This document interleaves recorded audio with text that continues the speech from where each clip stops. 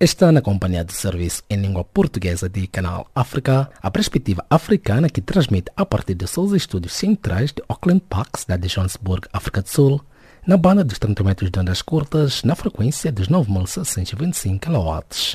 Pode nos acompanhar também através do www.channelafrica.co.za, via satélite e pelo canal de rádio da DSTV 802. Os destaques das notícias a esta hora.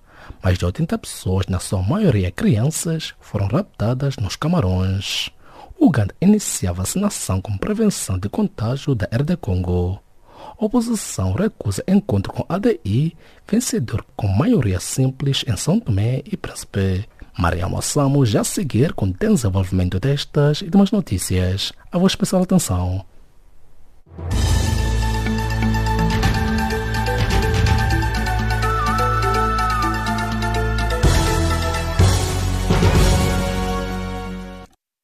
Saudações. Mais de 80 pessoas, na maioria crianças, foram raptadas na manhã desta segunda-feira numa escola dos Camarões. Está a avançar a imprensa que cita fontes do governo camaronês. O sequestro aconteceu na cidade de Bemanda, a noroeste dos Camarões, e ainda não foi reivindicado. Esta região dos Camarões tem sido palco de confrontos entre grupos separatistas que estão a tentar criar um Estado autónomo. Enquanto isso, 38 apoiantes de Maurice Kamto, líder da oposição dos Camarões, foram presos no domingo em Bafoussam durante protestos contra a vitória do atual presidente Paul Biya, anunciou nesta segunda-feira o partido da oposição. Os membros do MRC anunciaram que pretendiam manifestar-se no domingo em Bafoussam, contra os resultados da eleição presidencial de 7 de outubro, que deu vitória ao presidente dos Camarões, Paul Biya, no poder há 36 anos. O Uganda começa nesta segunda-feira a vacinar os seus trabalhadores de saúde envolvidos no combate no vírus ébola, com prevenção do contágio da República Democrática do Congo, onde esta epidemia já provocou pelo menos 181 mortes. Segundo um comunicado da Ministra da Saúde do Uganda, Jane Ruth Asenga, as autoridades vão administrar cerca de 2.100 vacinas e profissionais de saúde que operam perto da fronteira ocidental do Uganda, a poucos quilómetros da cidade congolesa de Beni, epicentro de uma segunda vaga do vírus ébola. As formações políticas da oposição são-tomense, que assinaram um acordo de incidência parlamentar para formar governo depois das eleições de 7 de outubro, recusaram nesta segunda-feira participar no encontro proposto pela Ação Democrática Independente ADI no poder. O encontro estava programado para as 9 horas locais no hotel da capital são-tomense e destinava-se a discutir um entendimento para uma eventual formação de um governo de base alargada defendida pela ADI, que venceu as eleições legislativas com maioria simples de 25 dos 55 assentos na Assembleia Nacional. O Serviço de Migração e Estrangeiros de Angola expulsou na última semana 583 cidadãos estrangeiros por decisão judicial e administrativa e deteve cidadãos por permanência e auxílio à imigração ilegal, anunciou nesta segunda-feira a fonte oficial. A informação foi avançada pelo oficial de comunicação do SME, Orlando Muhongo, adiantando que no período em causa foram também notificados e convidados a abandonar o país 8 cidadãos estrangeiros por permanência ilegal. Onyx Lorenzoni foi nomeado esta segunda-feira ministro extraordinário pelo presidente do Brasil, Michel Temer, para coordenar a equipa de transição para o futuro governo de Jair Bolsonaro, foi divulgado no Diário Oficial da União. O braço direito e coordenador de campanha do presidente eleito Jair Bolsonaro, o deputado Onyx Lorenzoni, já foi anunciado como futuro chefe do Ministério da Casa Civil. Além de Lorenzoni, o governo de Bolsonaro já confirmou o juiz Sérgio Moro para ocupar a pasta de Justiça, o general da Reserva Augusto Heleno para a Defesa, o economista Paulo Guedes para a Economia e o astronauta Marcos Pontes para a Ciência e Tecnologia. O primeiro-ministro de Israel, Benjamin Netanyahu, aprovou a discussão pelo Parlamento de uma proposta de lei para reforçar e facilitar a aplicação da pena de morte a condenados por terrorismo, informou a televisão pública. A proposta legislativa, impulsionada pelo partido Israel Beitenu, prevê que os culpados de terrorismo possam ser condenados à morte e sem acordo unânime dos juízes do tribunal, o que é exigido atualmente. A pena capital foi aplicada apenas uma vez em Israel, em 1962, contra o oficial nazi Adolfo Eichmann, um dos principais responsáveis pelo Holocausto. O antigo chefe dos serviços provinciais da fauna bravia de Niassa, norte de Moçambique, foi detido por alegado envolvimento no furto de 85 pontas de marfim resultantes de caça furtiva, indicou fonte do Ministério Público moçambicano. Fonte da Procuradoria Provincial de Niassa, citada pela imprensa local, disse que Pedro Vicente foi detido em Maputo, para onde fugiu em 2017, após ser indiciado no referido roubo. E desta colocamos ponto final às notícias de política do Serviço de Língua Portuguesa do Canal África. Fique já a seguir com Jacob Tivani com a página do Caleidoscópio.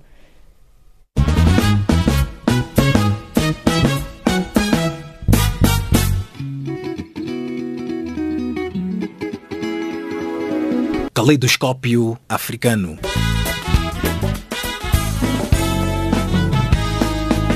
O som da África para o mundo.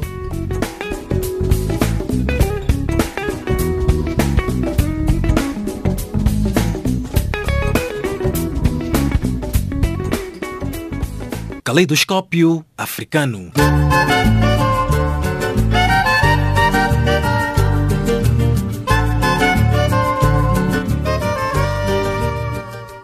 Calorosas saudações e bem-vindos à página de Caleidoscópio do Serviço de Língua Portuguesa de Canal África. Os governos de Moçambique e Angola querem transformar as suas boas relações em atos concretos de caráter comercial. O desejo foi manifestado pelo chefe da diplomacia dos dois países no final das conversações mantidas domingo último em Maputo. Entretanto, o ministro das Relações Exteriores de Angola falou ainda da corrupção que graça ao seu país, tendo dito que já há passos para o seu combate. Mais detalhes com Eliso Shadrach. Moçambique e Angola manifestaram sexta-feira em Maputo o interesse de incrementar as trocas comerciais, bem como de intensificar a troca de experiências na exploração de hidrocarbonetos. Esta intenção foi expressa durante o encontro mantido entre o ministro dos Negócios Estrangeiros e Cooperação de Moçambique, José Pacheco, e o seu homólogo angolano para as Relações Exteriores, Manuel Augusto. Em declarações à imprensa, José Pacheco disse que Moçambique pretende colher a experiência de Angola na exploração de hidrocarbonetos, assim como ver empresários angolanos a fazerem negócios com os moçambicanos. Temos as relações bilaterais entre Moçambique e Angola consolidadas e com um grande espaço para expansão. A visita do ministro Manuel Augusto mostra o quão alto estão os nossos laços. Tivemos conversações, passamos em revista a cooperação bilateral e, em geral, a nossa cooperação bilateral, as nossas relações de amizade, solidariedade, têm boa saúde. Esta boa saúde está a ser determinante para melhorarmos ainda mais, alargando os espaços para negócios dos dois países, negócios dos empresários dos dois países, explorando as potencialidades que Angola e Moçambique têm, transformar estas potencialidades em bases que possam ser competitivas no mercado regional, continental, internacional, numa situação de ganhos mútuos. Há áreas que Angola está muito avançada, com destaque na área de hidrocarbonetos. Temos todo o interesse em tirar lições da experiência angolana face às nossas novas descobertas nesta área. Portanto, é uma área nova e a experiência dos nossos irmãos angolanos será seguramente muito útil, muito importante. Por seu turno, Manuel Augusto disse que o seu país quer atos concretos na cooperação com Moçambique, incluindo o incremento das trocas comerciais. Segundo o ministro, Angola quer ainda colher a experiência das eleições municipais em Moçambique, visto que o seu país pretende realizar eleições municipais em 2020.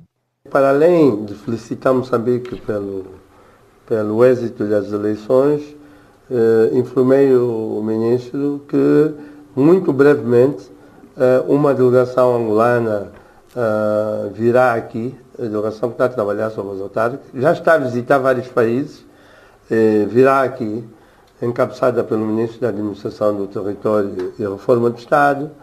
A corrupção foi outro tema abordado por Manuel Augusto, afirmando que o povo angolano poderia estar a desfrutar de uma melhor qualidade de vida se não fosse este mal que desgraça aquele país dos palopes. O ministro referiu que o partido no poder em Angola não tem onde se queixar, pois foi esta formação política que sempre dirigiu os destinos da nação desde a independência. Moçambique começou antes de Angola a fazer esse combate à corrupção. Eu, aliás, passei em uma das avenidas de Moçambique, vi até um edifício onde está a unidade anticorrupção. Portanto, Moçambique está avançado. Naturalmente, cada realidade é uma realidade. No caso de Angola, a corrupção atingiu níveis que a tornam uma força ou um fenômeno bloqueador de desenvolvimento. Angola é um país com imensos recursos naturais que podem proporcionar uma vida muito melhor do que aquela que o povo tem. E naturalmente que nós entendemos que um dos fatores principais é exatamente a corrupção, que atingiu todos os níveis. E sendo o MPLA a força líder do país, governa desde a independência. Foi o partido que dirigiu a luta pela independência. Governa desde que a independência foi proclamada. A quem é que o MPLA se vai queixar de fenômenos negativos? Não se pode queixar. O MPLA tem que tomar a iniciativa de ser ele próprio a reverter a situação. E é isto que o presidente João Lourenço, em nome do MPLA, dos seus militantes e do povo, está a fazer. Entretanto, Manuel Augusto reconheceu que é uma missão difícil, pois pode parecer que existe uma luta dentro do próprio partido. Contudo, destacou que o MPLA tem de estar preparado para prosseguir com esta ofensiva, mesmo que isso signifique que alguns altos dirigentes sejam afetados. De Maputo para o Canal África, Elísio Shadrach. De Maputo, viajemos até Cabo Verde, onde as autoridades cabo-verdianas manifestaram interesse em reforçar a sua presença na CEDEAO. Esta decisão foi comunicada ao presidente da comissão da CEDEAO, que efetuou uma visita de 2 dias a Cabo Verde. O nosso correspondente na cidade da Praia, Nelo dos Santos, sabe mais. Foi a primeira deslocação a Cabo Verde do novo presidente da comissão da CEDEAO. Durante 2 dias, Jean-Claude Bru encontrou-se com o chefe de Estado cabo-verdiano Jorge Carlos Fonseca, com o presidente da Assembleia Nacional Jorge Santos, com o vice-primeiro-ministro Olavo Correia, com o ministro adjunto do primeiro-ministro para a Integração Regional Júlio Herbert, com o presidente da Associação Nacional dos Municípios de Cabo Verde Manuel de Pina e com os empresários cabo-verdianos. Em todos os encontros, houve o desejo de Cabo Verde reforçar a sua presença na CEDEAO. O ministro adjunto do primeiro-ministro para a Integração Regional Júlio Herbert deu o mote. Um reforço da presença de Cabo Verde na CEDEAO e um reforço da presença da CEDEAO em Cabo Verde. São 2 dimensões que devem ser cultivadas e desenvolvidas no futuro. Outra voz nesta direção foi do presidente da Assembleia Nacional, Jorge Santos. É o que nós estamos a incentivar e a projetar, é uma maior presença nas instituições da CEDEAO, seja a nível do Parlamento da CEDEAO, como também a nível da Comissão da CEDEAO. E para mim e para o Parlamento foi uma honra grande receber aqui o Sr. Presidente da Comissão da CEDEAO, conjuntamente com os comissários e com o comissário também proposto por Cabo Verde. É uma honra porque nós debatemos questões importantes. A questão do relacionamento dos parlamentos e a questão da boa governança, a questão da governação eletrónica e da aproximação entre os parlamentos e o diálogo político que deve existir a nível de CEDEAO. Esta manifestação de interesse de Cabo Verde foi muito bem acolhida pelo presidente da comissão da CEDEAO. Estamos muito satisfeitos com as permutas e o que notamos é que há para já uma vontade política muito forte no sentido de reforçar esta cooperação regional, de reforçar a integração regional. Jean-Claude Bru quer ver Cabo Verde aproveitar mais as oportunidades que a África Ocidental oferece. Vous savez, il y a un gros potentiel dans notre région. Sabem que a nossa sub-região tem um grande potencial. O potencial económico, o potencial comercial, o potencial turístico e financeiro. Trata-se, pois, de tentar garantir que todo esse potencial é usado em benefício das populações. De pouvoir utiliser tout ce potentiel pour le bénéfice des populations. No encontro com os empresários, defendeu uma maior presença do sector privado cabo-verdiano no espaço da CEDEAO. Au niveau de l'intégration régionale, bien sûr, il y a les politiques. Ao nível de integração regional, há políticas para integração, há o quadro para tal, mas é preciso dar tudo isto conteúdo, e o conteúdo é o sector privado. Quando falamos de reforçar a cooperação comercial e da circulação de bens, trata-se do sector privado. Quando falamos da cooperação financeira, do reforço do mercado de capitais, do financiamento das atividades pequenas e médias empresas em todos os sectores, estamos a falar do sector privado. Quando falamos do desenvolvimento das infraestruturas, sejam dos transportes ou a nível de energia, é o sector privado. Quand on parle du développement des infrastructures, que ce soit dans les infrastructures de transport, les infrastructures d'énergie, c'est le secteur privé. Em entrevista ao Canal África, o presidente da Câmara de Comércio, Indústria e Serviços, Sotavento, Jorge Spencer Lima, defendeu uma maior integração de Cabo Verde na comunidade económica dos Estados da África Ocidental. Cabo Verde, praticamente desde a nossa independência em 75, nós somos membros da CEDEAO, mas os efeitos práticos dessa pertença à comunidade em termos económicos são muito aquém do desejado. E as nossas relações com a CEDEAO normalmente, neste momento, resumem-se a uma circulação de pessoas. Quando uma comunidade económica é a circulação de pessoas e bens. Portanto, os bens ficaram pelo caminho. E uma integração regional implica necessariamente trocas comerciais, relações comerciais, relações económicas fundamentais. Mas não se faz uma integração regional só através das pessoas. É que se for só através das pessoas, nós sairemos do poder. Mas eu defendo com evidentes que Cabo Verde, nós somos um país africano, integrados na nossa região oeste africana, e como tal, nós devemos ser capazes de nos integrar globalmente. Para tal, Jorge Spencer Lima advogou que é preciso uma forte aposta no sector dos transportes. Há a questão da necessidade de resolver o problema dos transportes e das ligações marítimas e aéreas com o continente. No que diz respeito às ligações aéreas, nós temos andado para trás e grandemente. Nós praticamente estamos a passar há 10 anos, 20 anos atrás, nós tínhamos uma ligação diária com o Senegal, às vezes duas. Hoje em dia praticamente está reduzida a 3 e não há lugares, e não transporta bagagem, não há carga, não há nada. Quer dizer, nós estamos a andar para trás no que diz respeito a transportes. Nós já chegamos a ter uma ligação marítima mensal com o Senegal. Hoje em dia não temos nada, é zero. Cidade da Praia, Nélio dos Santos, Canal África. O segundo pacote de sanções econômicas dos Estados Unidos contra o Irão entra em vigor nesta segunda-feira. Este segundo pacote sancionatório incide sobre os setores de petróleo e gás, mas Teherão já disse que serão inúteis. Gustavo Mavi, jornalista e comentarista político moçambicano, fez a seguinte leitura. É mais uma prova de que os Estados Unidos, especialmente desta administração Trump, é uma administração que está a apostar em fazer guerras descabidas para todos os países, ou para quase todos os países. Não tem nada a ver com aquilo que ele disse. Portanto, o objetivo deles é afogar todos os países que, de alguma forma, se mostram independentes e soberanos. E é nessa perspectiva que eu vejo essas sanções. Como estamos a ver, aqueles que são aliados dos Estados Unidos podem fazer e desfazer, podem matar, como aconteceu agora com o jornalista da Arábia Saudita que foi morto de forma estúpida, mas que nos Estados Unidos não estão a fazer nada. Aí que fica tudo claro. Não é o problema dos direitos humanos, como eles alegam, ou da violação disso ou daquilo, é apenas um problema de interesse. O Trump está movendo guerras para quase todos os países que se não sejam aliados, e mesmo aqueles que são aliados, porque também faz guerra econômica contra a Europa. Então é um presidente que é belicista, que é anti tudo e pronto, até protagonizou aquele problema de separar os pais dos seus filhos menores. Portanto é simplesmente aquilo que os próprios americanos dizem, um presidente errático. E qual será o impacto destas sanções? O impacto, já sabemos o que é sacrificar cada vez mais o povo iraquiano para ver se ele fica descontente e termina em sacudir-se do seu governo. É o que eles querem, porque não visam outra coisa, senão sacrificar o povo iraniano. Sim, doutor, e como é que caracteriza a liderança de Trump contra países como o Irão, Cuba, China e a Palestina? É uma total loucura. É uma total loucura, não tenho outra expressão, porque de fato o ex-presidente já surpreendeu pela negativa todo mundo.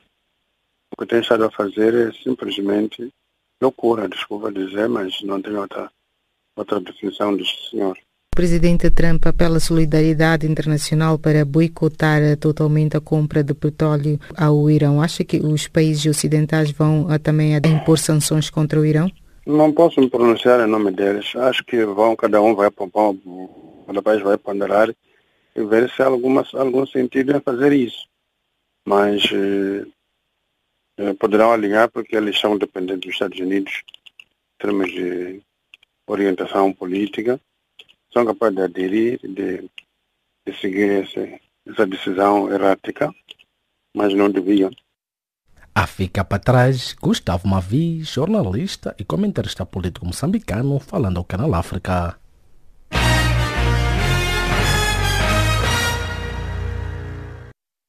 O secretário-geral das Nações Unidas, António Guterres, recebeu esta segunda-feira em Lisboa, Portugal, o Prêmio José Aparecido de Oliveira, atribuído pela Comunidade dos Países de Língua Portuguesa, CPLP, pelo contributo para a promoção da língua portuguesa. Milton Malulek reporta. O antigo primeiro-ministro português e ex-alto comissário das Nações Unidas para os Refugiados e atualmente secretário-geral da ONU, António Guterres, participou enquanto primeiro-ministro de Portugal na Cimeira Construtiva da Comunidade dos Países de Língua Portuguesa, CPLP, a 17 de julho de 1996. José Francisco Pavia, professor catedrático português, faz a seguinte leitura em torno desta condecoração. Eu acho que o engenheiro António Guterres merece essa distinção, porque realmente essa distinção é dada a quem tem feito um esforço e um trabalho no sentido da divulgação e promoção da língua portuguesa. E, de facto, isso tem sido feito pelo engenheiro António Guterres, não só nomeadamente enquanto foi primeiro-ministro, mas também depois nos cargos que assumiu a nível internacional, como referiu, como foi o cargo de Alto Comissário das Nações Unidas para os Refugiados e também este agora, que é o mais alto cargo das Nações Unidas, que é o cargo de Secretário-Geral das Nações Unidas. Questionado se era a altura do português passar a tornar-se numa das línguas oficiais da ONU, o nosso interlocutor destaca. Talvez a oportunidade que existe para que a língua portuguesa possa vir a ser também uma das línguas de trabalho das Nações Unidas. Como sabe, neste momento ainda não é. Existem várias línguas de trabalho das Nações Unidas, o inglês, o francês, o espanhol, o árabe, o russo, o chinês, e das grandes línguas faladas no mundo, e o português é indiscutivelmente uma delas. Não se esqueça que o português é a terceira língua ocidental mais falada no mundo, seguir ao inglês e ao espanhol, e, se não me engano, de acordo com as últimas estatísticas das Nações Unidas, é a sexta ou sétima mais falada do mundo, com cerca de 260 milhões de pessoas que falam e comunicam nesta língua. E, portanto, até é muito mais falada, por exemplo, que o francês, coisa que os franceses não gostam muito de ouvir, mas é uma realidade. E, portanto, acho que era a oportunidade única, nesta altura, que António Guterres, secretário-geral das Nações Unidas, que houvesse uma concertação ao nível da CPLP, tanto no sentido de fazer com que o português também seja a língua oficial das Nações Unidas. Como nós sabemos, não basta esta concertação, é preciso depois meios para isso, porque nomeadamente os países signatários desta proposta terão que contribuir para, nomeadamente, todos os custos que isso implica, como, por exemplo, traduções, retroversões, etc., de todos os documentos e por aí fora, mas eu penso que vale a pena, porque já há estudos que indicam que a língua e a cultura portuguesa, e quando eu estou a falar em portuguesa não é de Portugal, estou a falar de Angola, de Moçambique, do Brasil, enfim, de Timor-Leste, de todos os países e todas as pessoas que falam português, é um ativo económico muito importante e, portanto, acho que valia a pena fazer esse esforço. O prémio, criado em 2011, seria atribuído pela primeira vez no ano seguinte ao antigo presidente brasileiro Luiz Inácio Lula da Silva, hoje cumprindo uma pena de 2 anos numa das prisões brasileiras. os predecessores agora de António Guterres não sejam, enfim, as pessoas mais recomendáveis, como é o caso do antigo presidente do Brasil que citou, que está preso, portanto foi julgado por corrupção e condenado depois de ter exercido todas as garantias de defesa a que tinha direito, que o Estado de Direito lhe confere, mas que foi declarado culpado e, portanto, está a cumprir pena numa prisão em Curitiba, capital do Estado do Paraná, no Brasil. E, portanto, enfim, tem aquilo que merece. Basicamente, não se pode dizer que, como alguns apregoam, que tenha sido um processo político, porque Lula da Silva teve todas, mas todas, literalmente, as garantias de defesa que é possível imaginar num Estado de Direito. E, portanto, enfim, mas não é disso que estamos a falar agora. Houve outros que também receberam esse prémio, mas sem dúvida que o prémio agora atribuído a António Guterres é, de facto, merecido pelos motivos que já apontei e também pela circunstância de agora termos esta oportunidade de que o português venha a ter esse prestígio e conseguir ser alcandorado, vamos dizer assim, a língua oficial das Nações Unidas. Em 2014, receberam a distinção o antigo presidente e primeiro-ministro timorense Xanana Gusmão e a Igreja Católica timorense, enquanto em 2016 os distinguidos foram o antigo chefe de Estado português Jorge Sampaio, o ex-secretário executivo da Comissão Econômica das Nações Unidas para a África Carlos Lopes e o embaixador Lauro Barbosa da Silva Moreira, diplomata de carreira do Brasil e primeiro representante permanente junto da CPLP. Questionado em torno da figura de Xanana Gusmão, Pavia elabora. Infelizmente é pouco falado. A Xanana Gusmão é um herói da resistência timorense à ocupação indonésia e à brutalidade da ocupação indonésia que martirizou aquele povo durante, enfim, várias décadas. Depois foi o herói da independência, esteve preso, enfim, portanto, talvez seja dos poucos heróis vivos a quem se pode atribuir essa designação. Das poucas pessoas vivas a quem se pode atribuir essa designação. E, portanto, não se esqueça que a Igreja Católica de Timor-Leste foi também, aliás, com o seu bispo, Dom Ximenes Belo, que recebeu o Prémio Nobel da Paz, também, como sabe, foi um dos obreiros dessa resistência e também da resistência, porque essa ocupação indonésia era também uma ocupação cultural e, portanto, tentava, de alguma maneira, que a língua portuguesa fosse extinta naquilo que era o território de Timor-Leste. Ela sobreviveu muito por obra da Igreja Católica e, hoje em dia, Timor é um dos países que fazem parte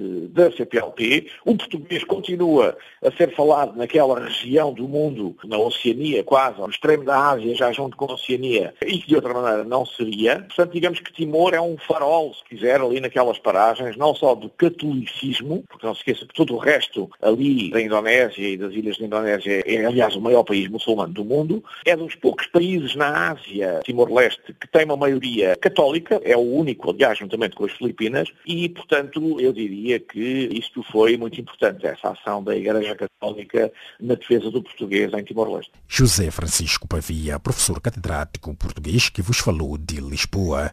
O chefe de Estado e do governo da CPLP tomaram esta decisão de condecorar António Guterres em julho de 2018, na Cimeira de Santa Maria, Sal, Cabo Verde, pela atuação singular com projeção internacional na defesa e promoção dos princípios e valores da CPLP, bem como pelo elevado contributo na promoção e difusão da língua portuguesa. De Joanesburgo para o Canal África, Milton Malulek.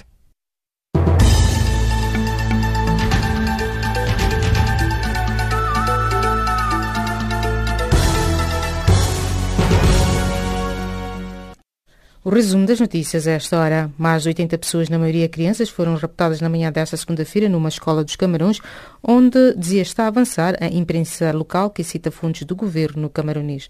38 apoiantes de Maurice Kamto, líder da oposição nos Camarões, foram presos no domingo em Bafoussam durante protestos contra a vitória do atual presidente Paulo Biya, anunciou nesta segunda-feira o partido da oposição. Uganda começa nesta segunda-feira a vacinar os seus trabalhadores de saúde envolvidos no combate ao vírus ébola com prevenção de contágio da República Democrática do Congo, onde dizia esta epidemia já provocou pelo menos 181 mortes. As formações políticas da oposição são tomense que assinaram um acordo de incidência parlamentar para formar o governo depois das eleições de 7 de outubro, recusaram nesta segunda-feira participar no encontro proposto pela Ação Democrática Independente no Poder. O Serviço de Migração e Estrangeiros de Angola expulsou na última semana 583 cidadãos estrangeiros por decisão judicial e administrativa e deteve cidadãos por permanência e auxílio à imigração ilegal, anunciou nesta segunda-feira a fonte oficial. Onyx Lorenzoni foi nomeado nesta segunda-feira ministro extraordinário pelo presidente do Brasil, Michel Temer, para coordenar a equipa de transição para o futuro governo de Jair Bolsonaro, divulgou nesta segunda-feira no Diário Oficial da União. O primeiro-ministro de Israel, Benjamin Netanyahu, aprovou a discussão pelo Parlamento de uma proposta de lei para reforçar e facilitar a aplicação da pena de morte a condenados por terrorismo, informou a imprensa local. O antigo chefe de serviços provinciais da fauna bravura Brávia de Niassa, norte de Moçambique, foi detido por alegado envolvimento no furto de 85 pontas de marfim resultantes de caça furtiva, indicou a fonte do Ministério Público moçambicano. E desta colocamos o ponto final. A recapitulação das notícias fica já a seguir com Jacob Tivani com a continuação do Caleidoscópio.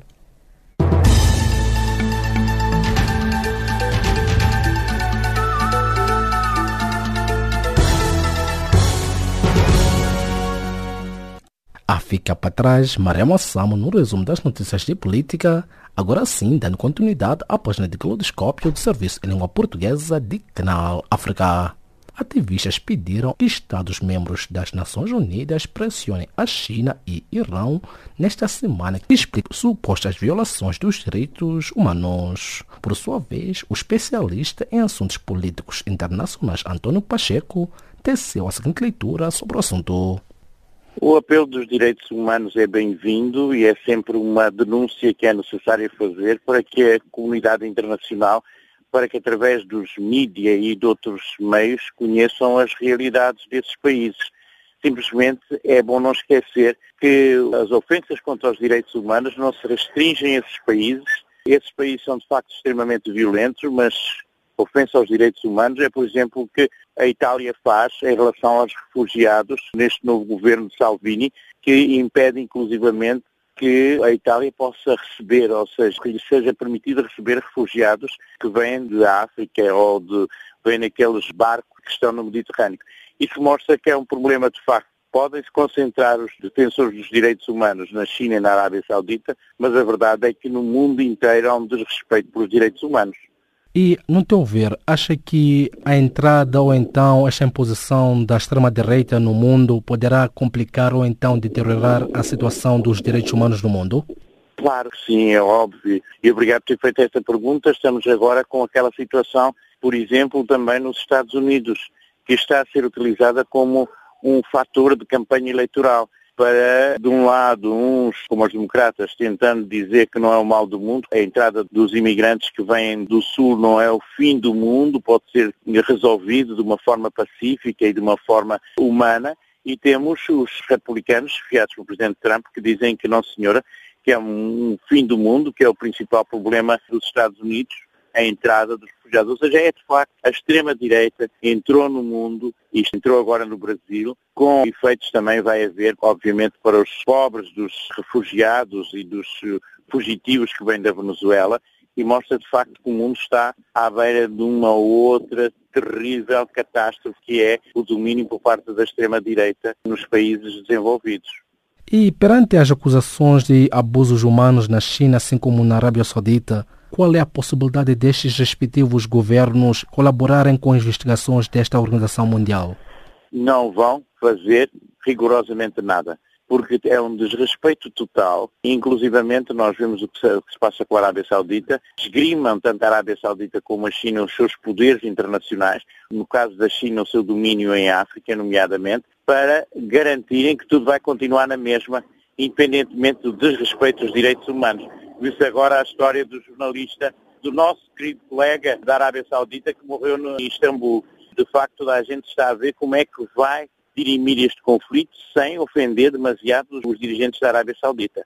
Que comentário faz em torno da retirada dos Estados Unidos do Conselho dos Direitos Humanos da Organização das Nações Unidas, isto após ter chamado este órgão de hipócrita e egoísta? É uma medida que se pensava já que este Presidente iria tomar. Mas também este Presidente, e felizmente isso é que é a democracia, sobretudo nos Estados Unidos, vai ser agora tentada pelo que vai acontecer nestas eleições parlamentares que estão a decorrer nos Estados Unidos. pode ser que todas as medidas, todas as intenções, todos os projetos do Trump saiam furados por uma nova maioria democrata no Parlamento. Não se sabe no Senado e na Câmara dos Representantes. Vamos ver. Poderá dizer aos ouvintes de Canal África qual é a solução para prevenir os abusos humanos no mundo? Não há solução. Não há solução. Cada regime, e aí vou utilizar as palavras do presidente Trump, tem de facto tem um comportamento hipócrita.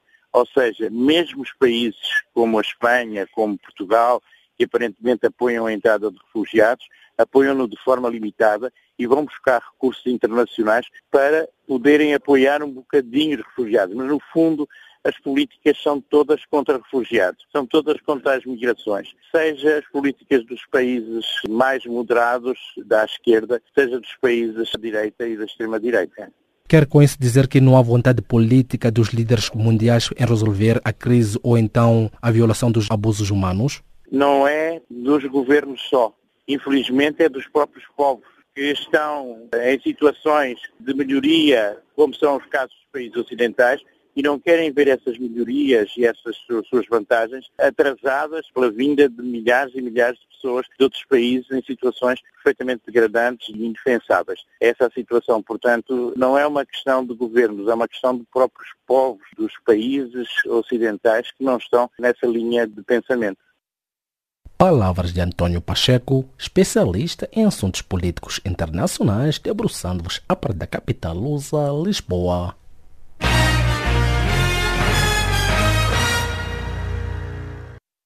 A China avisou o presidente eleito do Brasil, Jair Bolsonaro, de que se seguir a linha de Trump e romper acordos com Pequim, quem sofrerá será a economia brasileira. Arthur Martinho, vice-presidente do Instituto Brasileiro para o Desenvolvimento de Relações de Negócios Internacionais, elabora. A China, hoje em dia, ela tem uma relevância internacional gigantíssima. Eu acredito que, a partir do momento que o alinhamento internacional do Brasil vai passar por uma mudança, nós vamos sim ter problemas se acabarmos indo por um caminho que, ao meu ver, eu vejo que não seria muito bom no âmbito econômico. A China, como todos sabem, é um gigante asiático e se tornou um gigante global através do seu crescimento do PIB, tem sido sempre, seu produto interno bruto, tem sido sempre uma questão de preocupação para os americanos. Então nós temos agora, infelizmente, uma situação onde nós não podemos prever nenhuma medida desse futuro governo do Bolsonaro por uma simples questão. Nada foi dito a respeito da área internacional. E quanto ao BRICS e o banco a ser sediado no Brasil, algo a esse respeito está a ser debatido neste momento nesse país? A única coisa dita pelo Paulo Guedes, que é o ministro agora da economia, é que o objetivo do governo é desenvolver a área internacional. Então, se foi dito que a área internacional é uma prioridade, então nós temos uma situação que eu vejo que a China não deve jamais ficar de fora, principalmente por ser uma parceira de grandes empresas nossas, principalmente na área de minério, commodity, e o BRICS, principalmente, porque nós temos uma movimentação muito forte do novo Banco de Desenvolvimento, onde vai abrir a sede aqui em São Paulo ainda este ano, já está aqui, já foi homologado, né, essa participação do novo Banco de Desenvolvimento aqui em São Paulo, porém essa movimentação internacional vai ser um mistério, ainda continua sendo um mistério. Digo isso porque nós temos a possibilidade de termos ou um profissional das relações internacionais, como bem dito pela equipe do Bolsonaro, ou um diplomata. Então, eu acredito que já tenhamos um nome para a própria área das relações internacionais, toda essa movimentação internacional vai ter uma pessoa muito, muito técnica. E é muito importante que o Brasil continue essa parceria com a China. A China é um player global. O Brasil não pode ficar afastado, por mais que tenha viés ideológico totalmente diferente do pensamento do presidente eleito. Então nós temos que ver isso como uma preocupação. Essas palavras da China, nós temos que ver como uma preocupação. Até agora, realmente não tem como nós prevermos que o Bolsonaro vai ser um tropical Trump, como disse a reportagem, mas nós temos sim que ter uma preocupação e cobrar sim do governo para que o governo possa desenvolver um pensamento muito mais internacional, porque até agora nós não temos nada, nem os próprios ministérios que vão fazer parte do governo estão devidamente estruturados para que possa desenvolver o governo. Outra questão que não teria agradado à China foi a visita a Taiwan, isto por parte de Bolsonaro em fevereiro último, isto que até fez com que o país reagisse. Como é que vê esta situação, especialmente numa altura em que a China anda apreensiva quanto ao futuro das suas relações com o Brasil?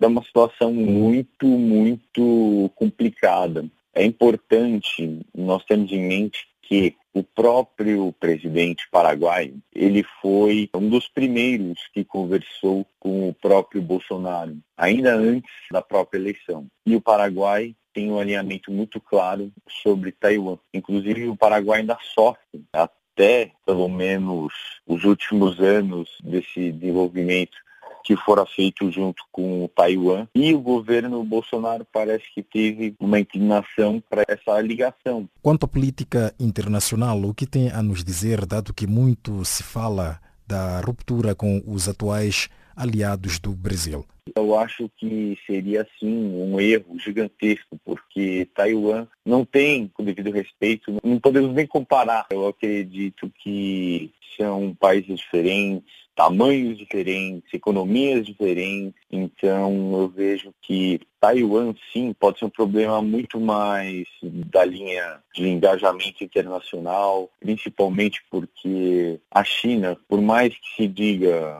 socialista, eu vejo que aí esse sim foi o divisor para que o próprio governo Bolsonaro começasse a pensar, bom, eu preciso de aliados na Ásia e preciso de aliados que sejam capitalistas, que sejam um pouco mais conservadores. Então, eu acredito que essa linha internacional do governo Bolsonaro foi importante para essa ligação, esse começo de ligação com Taiwan, principalmente porque Taiwan tem já uma ligação com o Mercosul, né, no caso, com o Paraguai e com outros países aqui da região, que seria um apoio. Mas é bem claro que o governo Bolsonaro vai ter uma visão muito diferente de todos os antigos governos, principalmente porque o seu alinhamento internacional vai se pautar com certeza na economia. Então, viés ideológicos podem existir, mas ainda é muito cedo nós levantarmos essa questão. É muito cedo porque nós não tivemos nenhuma espécie de posicionamento, principalmente quanto a Taiwan, quanto aos outros parceiros. Nós temos 3 parceiros que nós podemos levantar aí a princípio, que seria obviamente os Estados Unidos, Israel e o Chile, que seria a entrada no Acordo do Pacífico, que é um foco que eu vejo pelo próprio Paulo Guedes e toda a equipe econômica. E para o Brasil seria muito bom, mas é muito cedo a gente ter uma resposta mais clara sobre esse assunto. Análise Arthur Martinho, vice-presidente do Instituto Brasileiro para o Desenvolvimento de Relações de Negócios Internacionais, que vos falou de São Paulo, Brasil.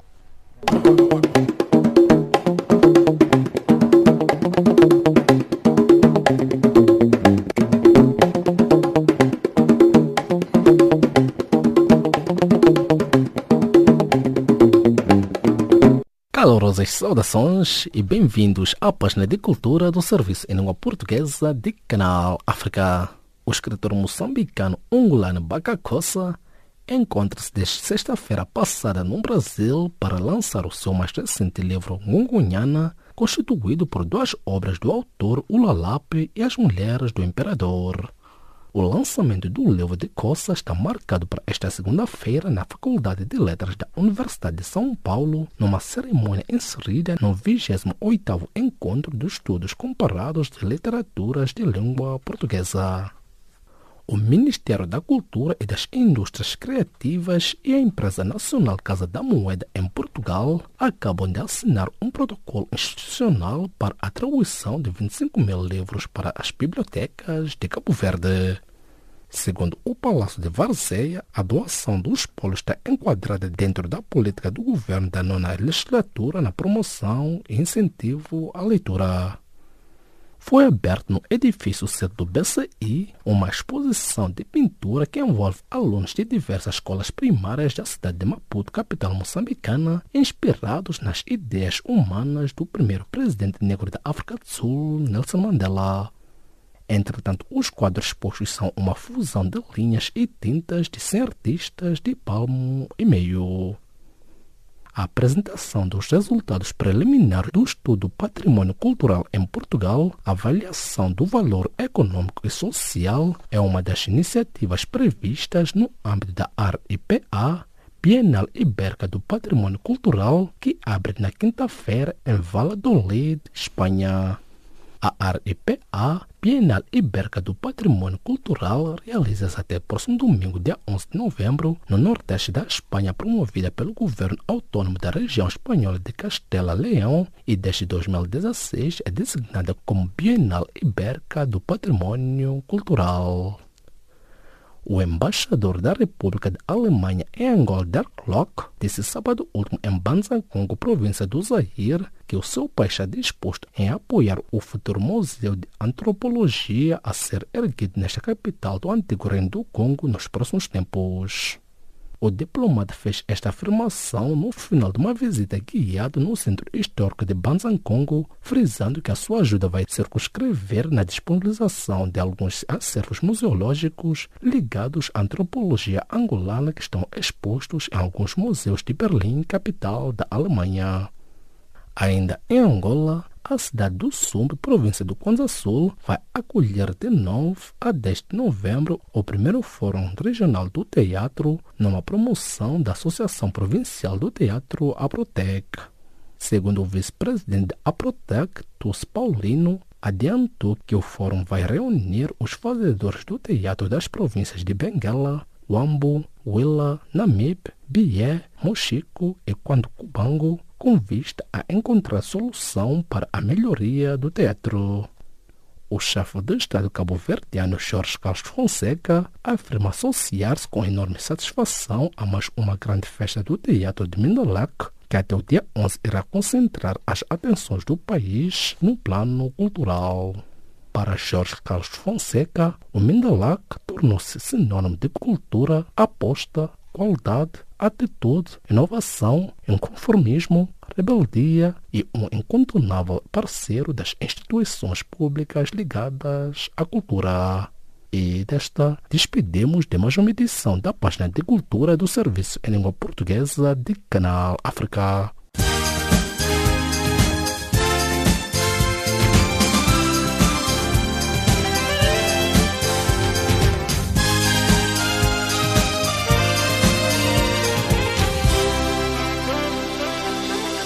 A vossa especial atenção à página de economia do Serviço de Língua Portuguesa de Canal África. A Economist Intelligent Unit considera que a indexação das receitas do gás de Moçambique a um programa de pagamentos dos credores é uma via viável para o país evitar perpetuar o atual incumprimento financeiro.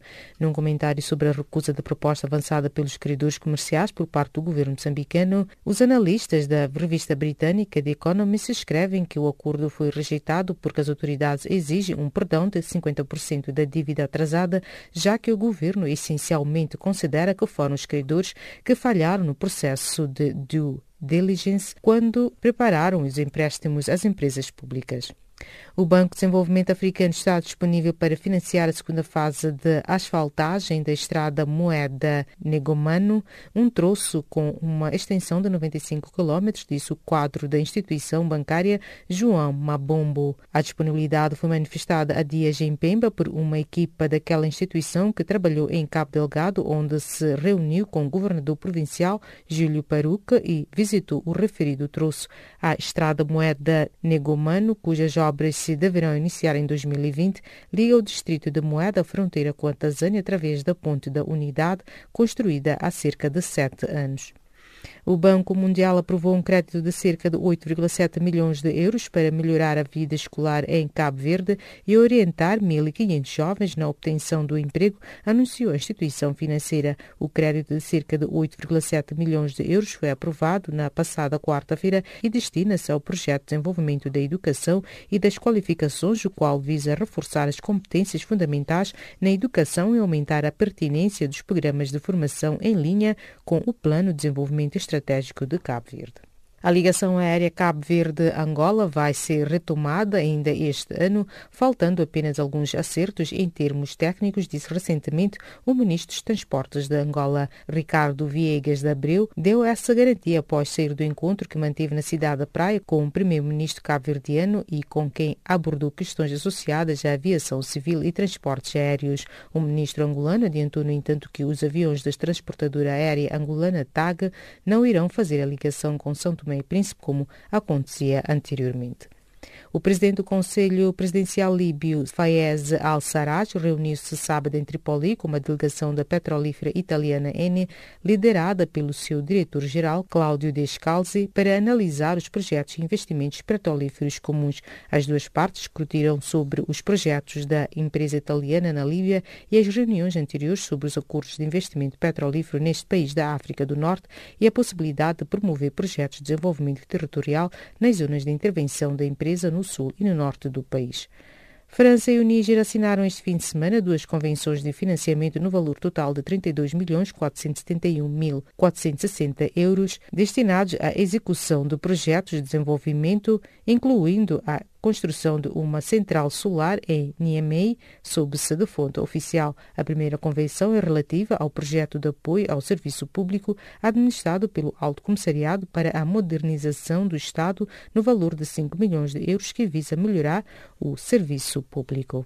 O comissário da União Africana para os Assuntos Económicos, Victor Harrison, lançou este fim de semana em Tunis as atividades do Instituto de Estatísticas da UA, criado em 2013 pelos chefes de Estado e de Governo da Organização Pan-Africana.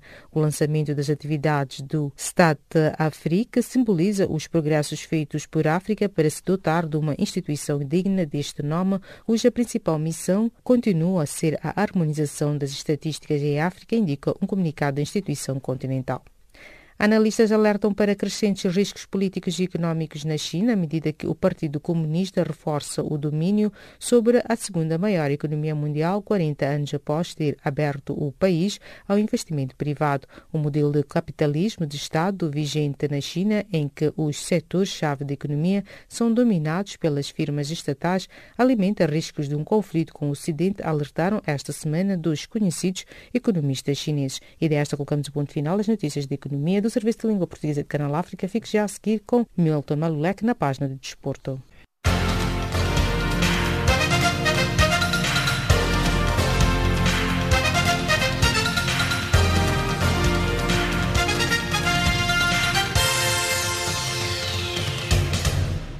Prezado ouvinte, esta é a página desportiva do Serviço de Língua Portuguesa de Canal África. A vossa especial atenção. A queniana Mary Keitany, com a segunda melhor marca de sempre na prova, e o etíope Lilisa Desisa venceram no último domingo a edição de 2019 da Maratona de Nova York, nos Estados Unidos. Esta foi a quarta vitória em 5 anos da atleta africana, que ainda assim está longe dos 9 triunfos conseguidos pela norueguesa Grete Waitz entre 1968 e 1988. O atleta Robert Chemongis, do Uganda, bateu no último domingo o recorde da Maratona de Porto, em Portugal, ao vencer a tirada com um tempo de 2 horas, 9 minutos e 5 segundos, batendo por 46 segundos o anterior máximo, que pertencia ao queniano Filemo Baru. A 15ª edição da Maratona de Porto percorreu artérias dos concelhos de Porto, Matosinhos e Vila Nova de Gaia. A seleção de Angola sagrou-se campeã do mundo de futebol com muletas ao vencer na madrugada desta segunda-feira a congênere da Turquia por 5-4 na final do Campeonato do Mundo que decorreu no México. O guarda-redes Jesus defendeu o penalti e Enio Guilherme apontou o golo vitorioso dos angolanos. Os Los Angeles Lakers sofreram mais uma derrota na fase regular da NBA, o Campeonato Norte-Americano de Basquetebol, a sexta em 10 jogos disputados, ao perderem em casa com os líderes da Conferência Este, os Toronto Raptors. LeBron James teve atuação discreta, registrando apenas 18 pontos, destacando-se Kyle Kuzma com 24 pontos como melhor marcador da turma dos Los Angeles Lakers. Já Serge Ibaka esteve em evidência pela formação canadiana, anotando 34 pontos, o máximo de pontos na carreira, conseguiu ainda 10 ressaltos. Floyd Mayweather revelou esta segunda-feira, através de uma conferência de imprensa em Tóquio, que irá voltar a combater. Desta vez, o seu adversário será a estrela emergente do kickboxing japonês, o jovem de 20 anos Tenshin Nasukawa. O combate está agendado para dia 31 de dezembro e será num recinto que tem capacidade para receber 37 mil espectadores, o Saitama Super Arena. Nassir Armando vai continuar a orientar a União Desportiva do Songo na próxima época. A garantia foi dada pelo presidente Lucas Kune, que afirma que o técnico fica para dar prosseguimento ao trabalho que permitiu fazer dos hidroelétricos campeões de Moçambique. Refira-se que Nassir Armando chegou à equipa da província de Tete a meio da época passada para substituir Chiquinho Conde e entrou para a história do clube ao sagrar-se campeão. O São Paulo e Flamengo empataram 2 bolas neste último domingo no Morumbi. O jogo acabou por ser benéfico para o Palmeiras, pois venceu o clássico com o Santos no último sábado, acabando por se isolar cada vez mais na liderança do Brasileirão, a designação do Campeonato Brasileiro de Futebol. O São Paulo vê o sonho do título a ficar cada vez mais distante, pois já se encontra a 9 pontos do seu rival paulista na 4ª posição. Já o Flamengo segue na 2ª posição, mais a 6 pontos dos palmeirenses. O Sevilha empatou domingo a 0 no terreno do Real Sociedade e deixou fugir o Futebol Clube Barcelona na liderança da Liga Espanhola de Futebol, falhando também a possibilidade de se isolar no 2º lugar na 11ª jornada. Na segunda-feira, no jogo que encerra a ronda, o Espanhol pode ultrapassar esses 3 clubes caso vença na recepção ao Athletic Bilbao. O Real Madrid estará prestes a fechar com a marca de equipamento desportivo Adidas, aquele que será o maior contrato de patrocínio alguma vez assinado no mundo do futebol. O novo vínculo será válido por 10 anos, entre 2020 e 2030, e garantirá aos merengues um encaixe financeiro fixo de 110 milhões de euros por temporada, ao qual poderão acrescentar outros 40 milhões mediante o cumprimento de objetivos. O Observatório do Futebol Público, esta segunda-feira, divulgou um estudo que condecora Kylian Mbappé como jogador mais valioso de todos aqueles que disputam os 5 principais campeonatos do futebol europeu. O avançado francês do Paris Saint-Germain é avaliado em 216,5 milhões de euros, pelo que ultrapassa o inglês Harry Kane, que com uma avaliação de 197,3 milhões de euros passa a ocupar o 2º lugar desta tabela. É desta forma colocar-se o ponto final à nossa página desportiva do Serviço em Língua Portuguesa de Canal África.